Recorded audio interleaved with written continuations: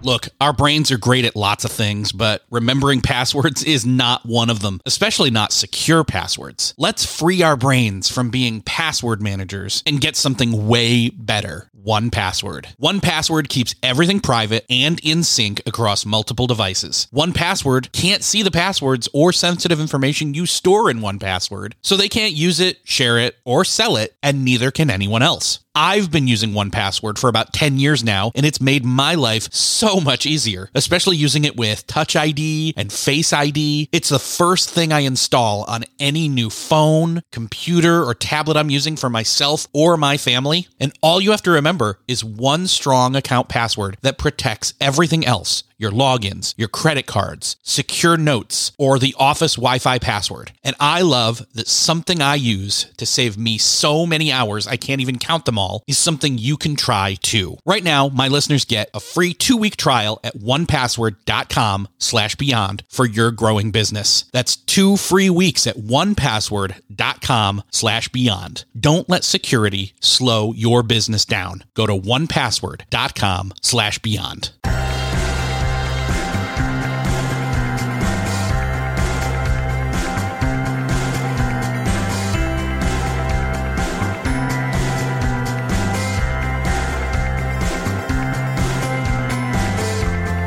Hello and welcome back to another episode of Beyond the To-Do List. I'm your host, Eric Fisher, and this is the show where I talk to the people behind the productivity. This week, I'm excited to welcome back Daniel Pink. You may know him from many of his marketing books. The last time he was on this show was when he was here to talk about his last book, When: The Scientific Secrets of Perfect Timing. And the premise of that book is that not all times of day are created equal, and it's all about doing the right work at the right time, or the right tasks or the right actions at the right times of the day, based on our circadian rhythms.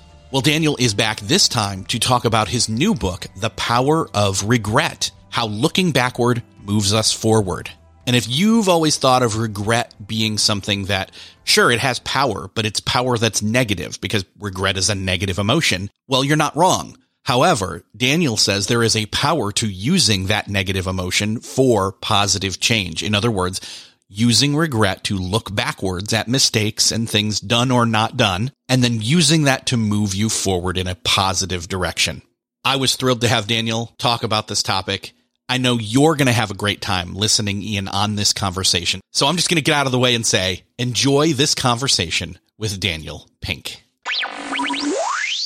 Well, this week, it is my privilege to welcome back to the show, Daniel Pink. Daniel, welcome back. Eric, thanks for having me back. I was thrilled when they told me you had a new book out because the last time we talked, honestly, it was about 4 years ago, and your last book was called When: The Scientific Secrets of Perfect Timing. And I loved that book because Hey, thanks. It has to do with, not all times of day are created equal. Doing the right work at the right time and unpacking when we should be doing things instead of when we are going to be slogging through them. And that was a really helpful conversation to have. And in fact, I'll link up to that one in the show notes for anybody who wants to do a deep dive on it. This far away now, 4 years out from that book, what's your perspective on that book? I don't want to say, oh no, I have regrets about that book. The irony of it. But how do you think it stands? I mean, it's been a while. You did the data, you put it out there. I think it resonated, but tell me what you think this far out now. Thank you for asking about that. I'm actually proud of that book. I think it holds up really, really well. And one of the things that happened in the interim, as you might have heard, is that we had an international pandemic that forced people to be in their houses a lot. And as a consequence, more of us were forced to deal with issues of timing, whether it was how do we configure our day, and there's some guidance in the book about that, but also how do we deal with episodic timing, beginnings, midpoints, and endings, and then, and how do we deal with the struggle when every day feels like Thursday. So, I think circumstances made the book even more relevant. That's true. I hadn't even thought about that. It did strike a certain renewed resonance in the past 2 years when I was going through moving books on my bookshelf and coming across it again and saying, you know what, we need to revisit this. And in fact, have revisited some of the topics in there in terms of chronotypes and things like that. And, yeah. And by the way, and I'll throw this out there as a kind of a teaser or a piece of bait for people to go listen to that other episode. I'll say one word, Nappuccino. If you want to know what that is, go listen to the episode. It's a very cool tool to use for renewing your energy late afternoon, so to speak. So yes. But it was a great conversation. And again, I highly suggest people go back and listen to that. It is timely and timeless. No pun intended. Yes. So, and the thing is I know you do your research, and that's why it takes, 4 years in each book cycle. These are the latest two, that one and this new one, but you've got many other books previous. You've been consistently doing the research. I'm curious though, what's the path topic-wise from the last book to this one? How do you go from the topic of timing and time to now the power of regret? Well, I wish I could expose for your listeners the secret strategic whiteboard I have here in my office, but that does not exist. Here's the thing, Eric. Writing a book is really, really hard, especially if you want to write a good book, a book built on evidence, a book that is rich, that has arguments that are credible, that has stories that are compelling, that has takeaways that are useful. It takes a really long time to do that well, and it's extraordinarily difficult. And so I only pick topics that I am deeply, deeply, deeply, deeply, deeply interested in. And that's not most topics. And so for me, the criterion is less, how does this inexorably go back to the previous book? Is like, can I tolerate working on it for 3 years and then living with it for the rest of my life? And most topics don't pass muster. This topic of regret did, because it was something that I was wrestling with in my own life. And as I got further into thinking about it and doing some of the very, very initial research, it occurred to me that we'd gotten this emotion completely wrong. Interesting. Yeah. And that's the thing is, when someone says, well, by the way, I'll call it out, The Power of Regret. It's called The Power of Regret, How Looking Backward Moves Us Forward. And that's an intriguing title. And especially when we talk about the word power and, I think everybody can say, oh yeah, no, the word regret has power to it. But good point. I think that they are thinking of it as a negative power and a negative emotion only. And, we don't deny that there's power to negative emotions, but I think you have this fascinating spin that comes out in the subtitle, looking backward to move us forward. You're saying that this negative emotion can be used as a powerful force for positive change. So yes, there's a unique spin here, which is really cool. And I'm curious, though, when you initially start digging into this, obviously it hooked you because you decided to write the book and you decided you could dive into the research, live with it, not regret it, ironically. Right. And continue down that path. So I'm curious, what initially hooked you in terms of what was the power of negativity and reversing that polarity, if you will? Yeah, it wasn't so much the power of negativity. It was a little bit more specific than that. It was the fact that I'd hit a point in my life where I had, to my surprise, a little bit of mileage behind me, but I also had plenty of mileage ahead of me. And I think it's at moments like that when you start thinking about, what do I regret? What could I have done differently? And I had one of my elder daughter graduated from college, and that was sort of a marker in my life. And I started thinking about my own regrets in college. And, I wish I had worked harder. I wish I had been kinder. And I started thinking about those. And what's weird, Eric, is that I very sheepishly brought those up in conversations with people. And as you say, it's a negative emotion. We would think that people would recoil from that, but instead they lean in. They wanted to talk about it. And that is a very good sign as a writer. If people are leaning in and want to share their story and want to talk about it and want to engage. And so, at some level, there's an old line in behavioral science where all research is me-search. And I think that was sort of the case here, that I wanted to sort of deal with, what regret meant to me and how I could use it. And again, my initial foray, though, in looking at the research said, oh my gosh, we have gotten this totally, totally, totally wrong. That regret doesn't make us weird. It makes us human. And regret is not a sign of weakness. It's a sign of strength. Yeah. It almost comes to, I couldn't help but continue to have this parallel almost, I don't know, inside conversation in my head when it came to going through the book and the word regret almost being a substitute for what a lot of people talk about when they talk about the word failure. where it's like, fail fast, fail often in terms of, business gurus teaching things. And not to say that they're wrong, but I think there's a lot of people that talk about that. And then it's like, okay, let's move fast and break stuff. And it's like, well, let's not break stuff we don't have to break, right? It's also the kind of the same way that, okay, don't dwell on regrets, but there's nothing wrong with looking at them, analyzing them, using them as a data point like you would a failed or failure, quote, experiment. But the experiment here is lived experience. Right. It's interesting distinction here, Eric, is that the thing about failure is that failure is a thing. Failing is a verb. All right. It's something you did. Regret is an emotion. Yes. And it feels really bad. And we have not been taught effectively how to deal with negative emotions. We have this inane philosophy of no regrets, as if that is a satisfactory blueprint for living, when in fact it's a profoundly stupid and wrong-headed idea. The truth of the matter is that everybody has regrets. I mean, 5-year-olds don't because their brains haven't developed, but 7-year-olds do and 8-year-olds do. And even developmental psychologists look at the capacity to think counterfactually and experience regret as a marker in our brain's maturation.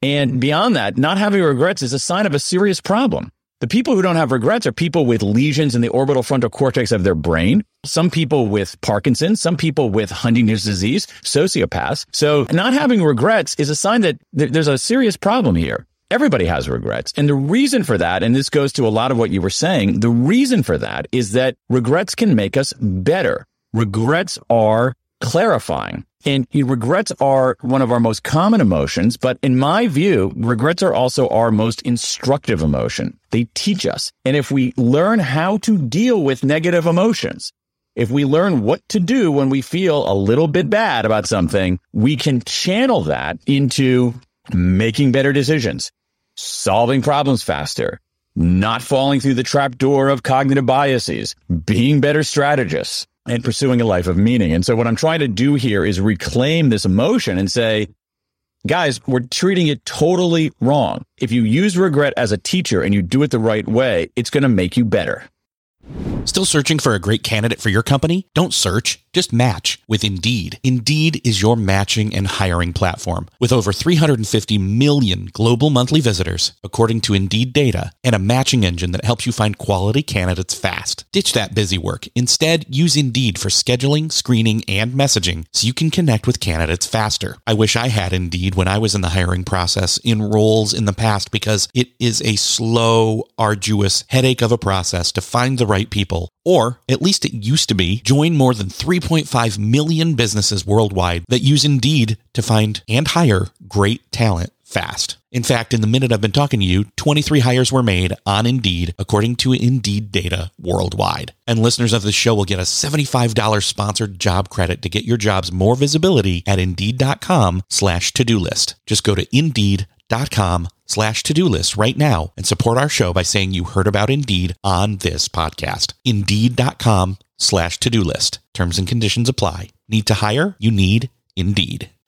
What's something that works so well, it basically feels like magic? For me, I'm thinking air conditioning, noise canceling headphones, definitely. Meeting-free Fridays?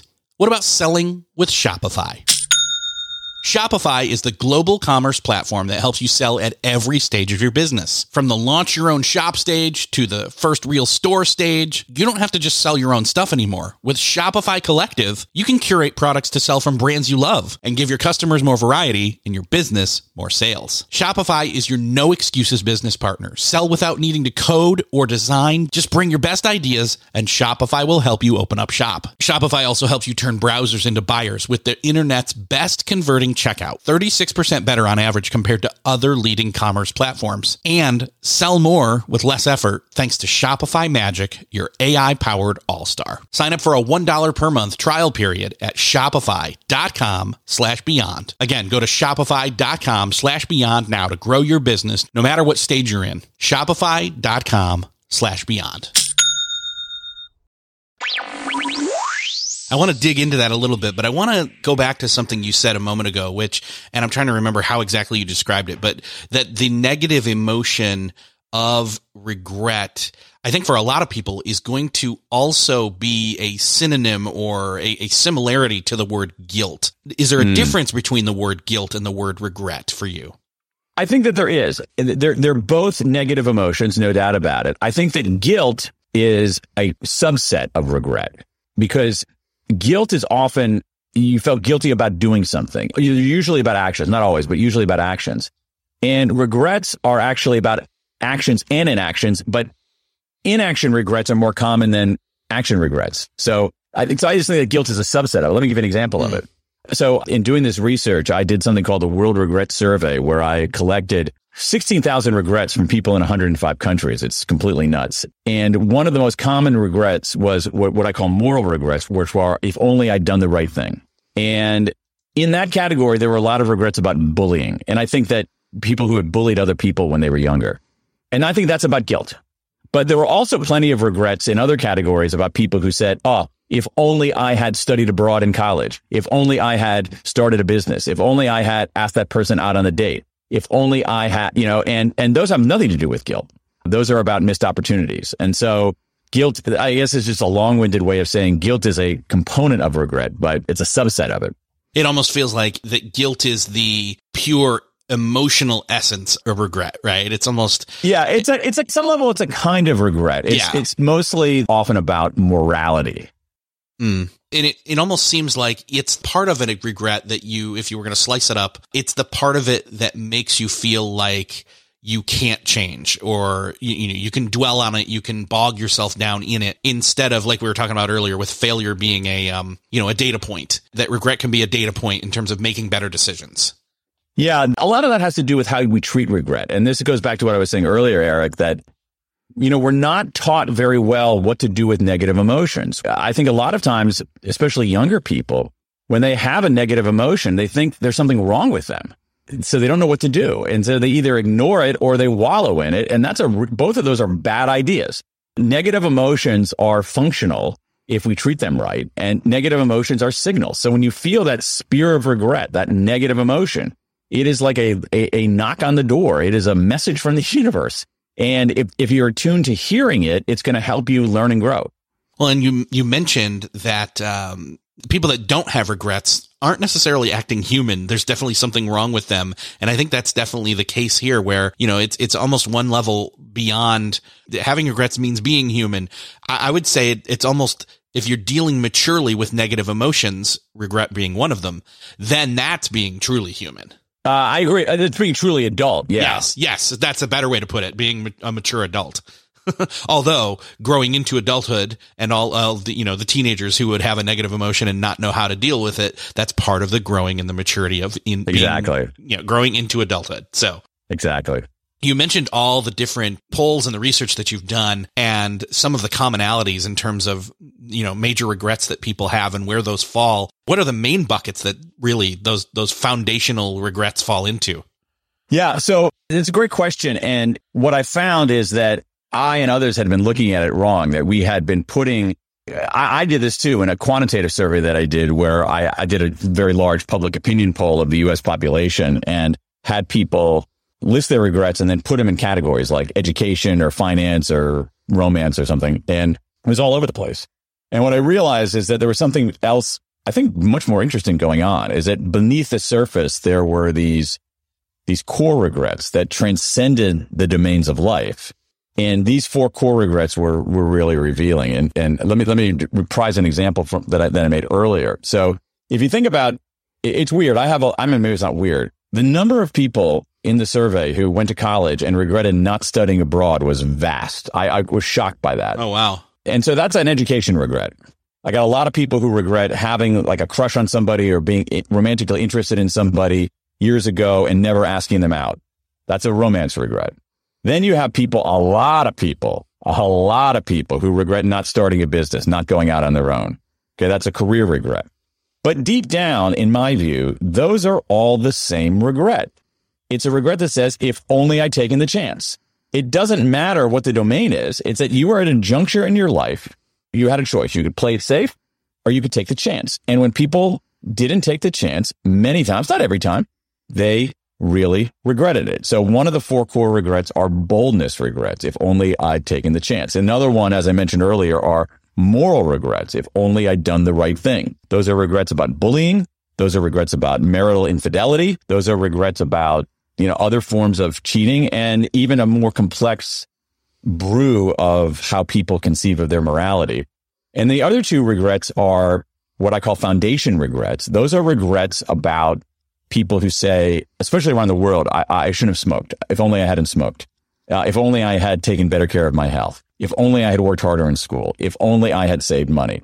So those are regrets that essentially, if only I'd done the work. Small choices that compromise later stability.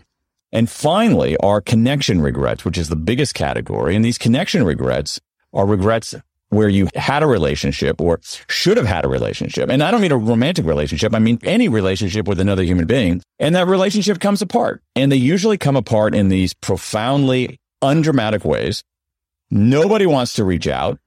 They think it's going to be awkward. They think the other side's not going to care. And they're always wrong. And so connection regrets are, if only I'd reached out. And these 4 regrets tell us something really important. Well, I think I can speak for everybody listening, at least if they're healthy, that they acknowledge that they've had all 4 of these different types of regrets. As you're saying them, I'm like, okay, I know where that falls for me. I know I can, and I'd like to say, I think I've had enough time pass / backwards looking analysis, like you say, look backward to move forward in my life on these, but that's not to say that there's not more work to be done. So, I think one of the things, and, knowing you and knowing, the business world to an extent and have written to that in past books, there's a phrase that keeps coming to mind when you're talking about wishing we'd done something or wishing we hadn't done something. And the phrase is opportunity cost. Very interesting. Most people will be thinking, okay, what does this mean? And well, we've brought it up on the show many times in the past. And essentially opportunity cost meaning in any point, fraction where you can make a decision, you only have one yes to give. And then the rest of the answers are no to all the other opportunities at the same time, whether that's use of time, etc. And I wonder, does that play into any of these regrets? Does it factor in for you at all in terms of your visibility on this? I think it's a really interesting point. And I actually think that people tend not to factor in opportunity costs nearly enough when they make decisions, particularly decisions to do something. They don't think enough in the moment of the decision about the opportunities they've foregone. And I think that ends up gnawing at people later on, that if they factor them in at the point of decision, they're going to be less vexed by them later on. But when they don't, they say, oh, if only I had. And so this is one reason, a very interesting point. This is one reason why what you see, especially as people get older, is that regrets of inaction, what I didn't do, easily outnumber regrets of what I did do, regrets of action. Yeah. And I think there's 2 other factors then. You saying that brings 2 other things to mind is one, part of that I think, and share your perspective here. Part of that I think, like you said, time, you've gotten up there in years. I've gotten probably not as near as you, but I'm still up there too. Again, we look backwards because we have a lot more backwards to look at, right? And that's great point. Part of it. I think the other thing is that I'm forgetting what the other point was, but that I think the first one stands. But Eric, that's a really, what you just said is an extraordinarily important point, and it comes out big time in the data. And what you see is that, and this comes out in the American Regret Project, which is the big quantitative survey that I did, is that when people are relatively young, the youngest I didn't interview kids, so the youngest participants in the quantitative survey were 18 and the qualitative survey were 16. But one of the things you see in the quantitative survey is that when people are in their 20s, early 20s especially, they have about equal numbers of regrets of action and inaction. But as people get older, if you look at the chart, it's like an alligator opening its mouth. It's like the inaction regrets go way up over time and the action regrets go way down over time. And by the time you're in your 50s, 60s, 70s, 80s, the inaction regrets totally outnumber them. And I think that's actually really important. I think it goes to what you were saying, that you have more to look back on. But when we look back on, we actually look back on, shoot, I wish I had known what I was giving up. I wish I had actually factored in those opportunity costs. And the other thing about it is that regrets of action are easier to resolve. So I've got a lot of people who were bullied kids in school and then went back literally 25 years later and apologized to them. to try to make amends, to try to undo things. Other times with action regrets, you can find the silver lining. You can at least them. So give me a good example from the database of 16,000 regrets are regrets, I mean, almost all from women saying, oh, I really regret marrying that idiot, but at least I have these 2 great kids. And so you find a silver lining in it. But inaction regrets are harder to resolve. They're harder to at least. And that's why they stick with us and they gnaw at us for a very long time.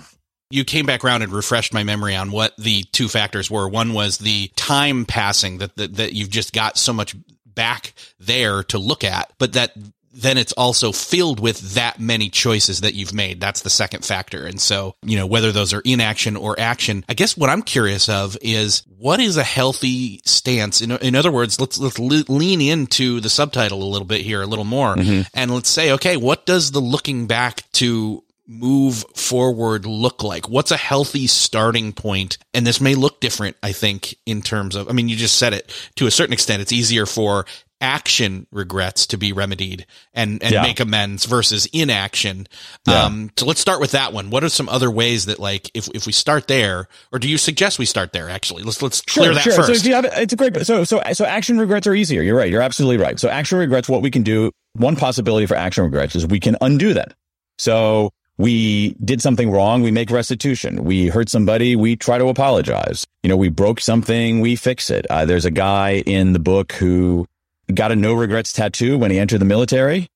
14 years later, he regretted that and he had his no regrets tattoo removed. Okay. So we can undo our action regrets. The other thing we can do, as I mentioned, is we can perform what's called in the fields of both cognitive science and social psychology and even logic, a downward counterfactual. And a downward counterfactual is imagining how things could have been worse.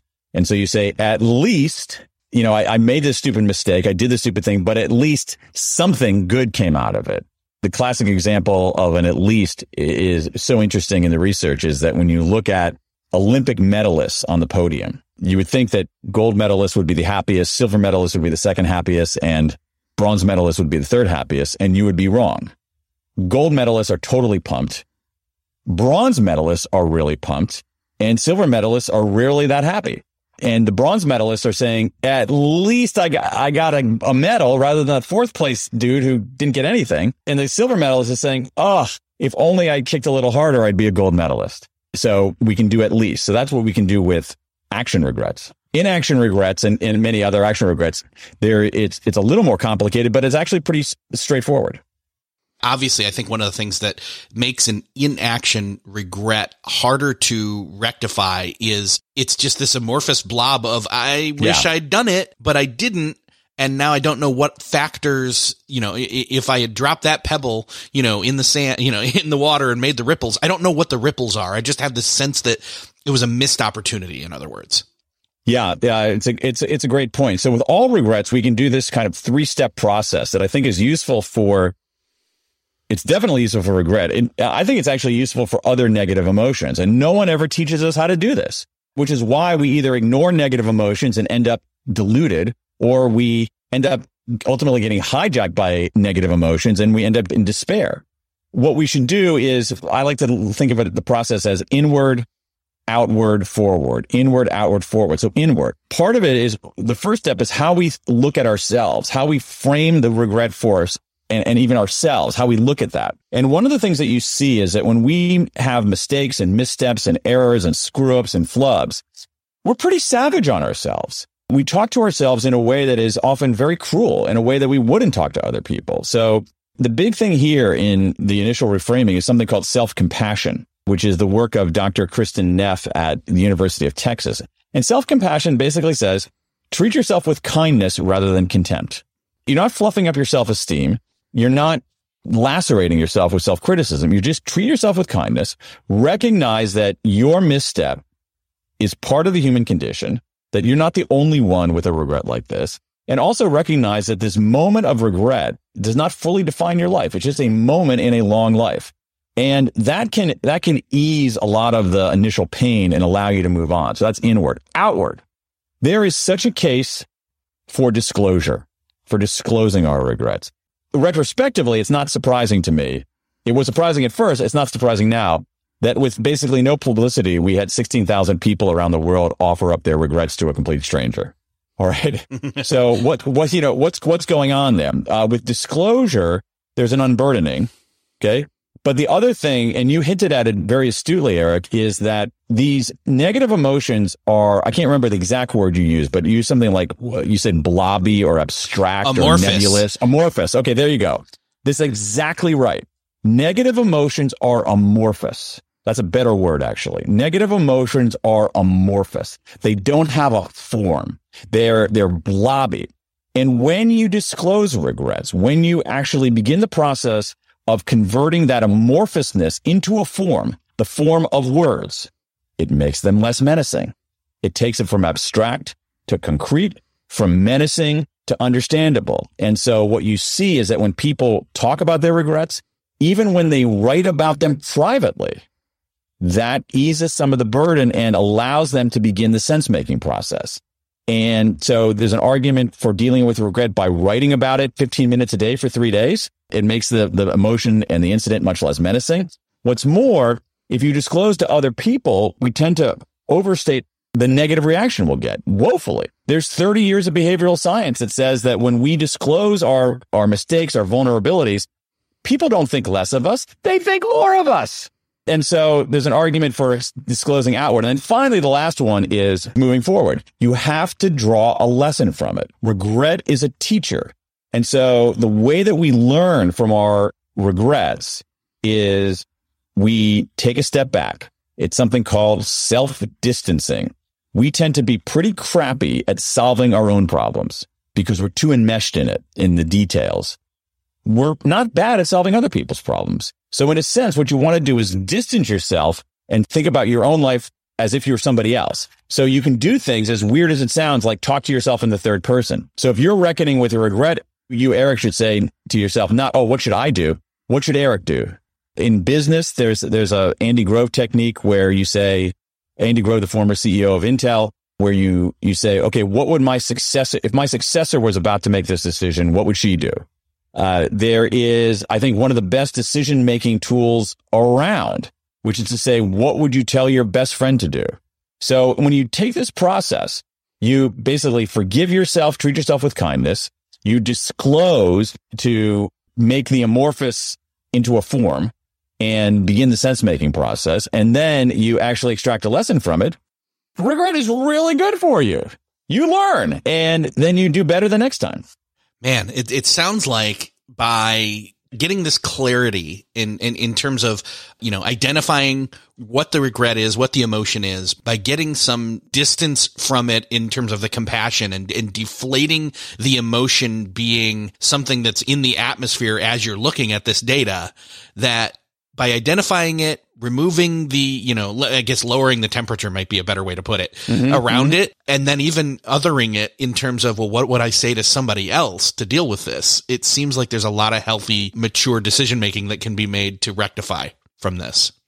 Amen. But we have to do that. We have to do that. And unfortunately, the message we're getting is not that very sensible message that you just articulated so well. The message that we're getting is no regrets. You shouldn't have any regrets. Never look backward. Regrets are a sign of weakness. And that's delusional and debilitating, to put it mildly. I guess what irritates me, this philosophy of no regrets, people express it as if like, oh, look how courageous I am. I have no regrets. And that's nonsense. Courage isn't saying you have no regrets. Courage is looking your regrets in the eye and doing something about them. Yeah, that mentality of plowing forward without looking back, it almost leaves you with less of a life. Actually, I'm not going to say Bingo. Almost. I'm going to say it does leave you. It does leave you with less of a life because you haven't analyzed the choices properly. And so you're not making good ones plowing forward with, quote, no regrets anyway. No, what you're doing in a sense is you're sort of, like little kids who put their fingers in their ears and sing la, la, la, la, la, la, la. You're actually denying reality. When if you actually treat reality like a grown up, and again, not ignore it, but not wallow in it either, you're missing out on instruction. You're missing out on clarification. I mean, even if you sort of anthropomorphize regret, too often we see regret as a meaningless stranger Okay, so we don't even notice it. We say, whatever, there's somebody I've never seen before walking across the street. I'm just going to look the other way and try to forget him. Or we look at them as like St. Peter at the gate passing final judgment on us. And what we should do is, see regret as, regret is a teacher. Here's a teacher with something to teach me. Yeah, like every single one of those, again, opportunities where there's a cost. Yes. There's so much more in the book to dive into. I mean, we've oversimplified here to a certain extent for the sake of time, but that's the point of podcasts sometimes, right? And by the way, it's a productivity podcast. I don't want to take too much of your time. I just want to call attention to something that could make a huge productivity impact, which is dealing with regrets in a mature way. But there's so much more in the book. I mean, a lot of people who listen to this show are thinking of ways that they could do some of the work that we just talked about, again, in an oversimplified way, with journaling or counseling or masterminds or just good counsel of trusted friends. And obviously there's all of that and much more in the book. But let me give you, I don't think you need counseling for this. I mean, I think there are plenty of people who need counseling when they have a very serious problem. What we need a few tools to deal with negative emotions because they're part of our lives. And so let me give you two things that I think could be useful. So one thing that I like is something called a failure resume, which is the brainchild of Tina Seelig at Stanford University. And a failure resume, we all these resumes, they veritably glisten with our accomplishments and our general overall awesomeness. A failure resume is you make almost the converse of that, which is that you list your failures, your setbacks, your screw-ups, your flubs, your mistakes. But you don't stop there. You list them. Then in another column, you list what lesson you learned from them. And then you list what you're going to do next time. That's a very, very helpful exercise. I've done it myself. It was one of the best things I've done, actually, because it taught me that some of my flubs and failures were just like life happens. It wasn't necessarily because I did something horrifically wrong. It's just like, sometimes things don't work out. But in other cases, I found myself over and over again making two mistakes that this failure resume surfaced, and I've tried to avoid making them again. Another example is what I call regret circles. And those are fairly simple things. You get 5 people together and each person goes around, shares a regret, and then together you work out what you learn and what to do about it. Fascinating. Yeah, I think that's one of the things, like when I said mastermind, I think that's one of the things where that's a great place to do that. It's a regret mastermind. Exactly. Yeah. I mean, you've got a safe, trusted council of people that you can disclose, identify, and assess and move on. I mean, it's great. Exactly. There's so much more in the book, but I want to point people to it. And it's out now, by the way. So perfect timing to go back to the old book. Right. There's always a good time of day to read this book. Let's just put it that way. Hey, thanks. But yeah, I would love for you to maybe point people to where is best for them to find out more and maybe get on a newsletter, all that kind of good stuff. Yeah, well, just go to my website, www.danpink.com. I got a newsletter. I got all kinds of free resources, all kinds of information about the book, everything you need. Awesome. Daniel, it's been awesome talking with you.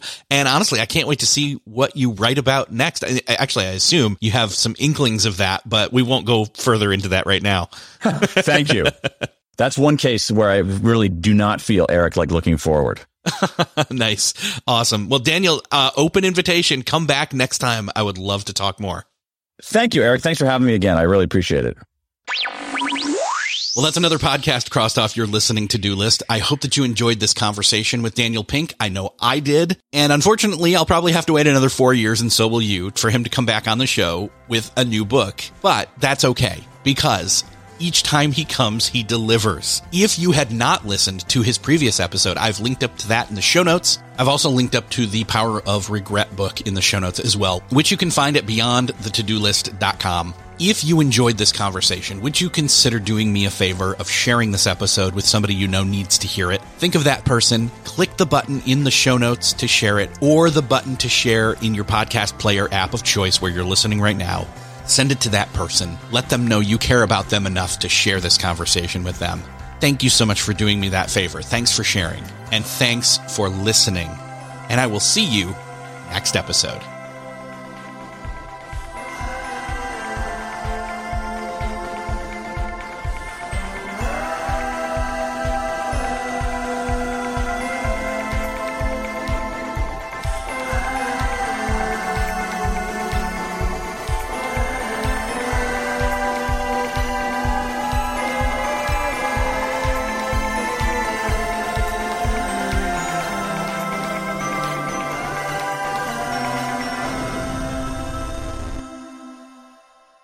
Hey, thanks for listening to the end. If you're looking for a show to start helping you apply these productivity lessons on your business, check out Millionaire University. It's real lessons from real entrepreneurs teaching you what you need to know to improve your business or start one if you've been putting it off. It covers all aspects of business from starting, marketing, growing, managing, and everything in between, wearing all the hats. And as an added bonus, I am conducting a number of those conversations, those interviews. So you'll fit right in. Again, that's Millionaire University. Just search for it in Apple Podcasts, Spotify, or wherever you're listening to this podcast.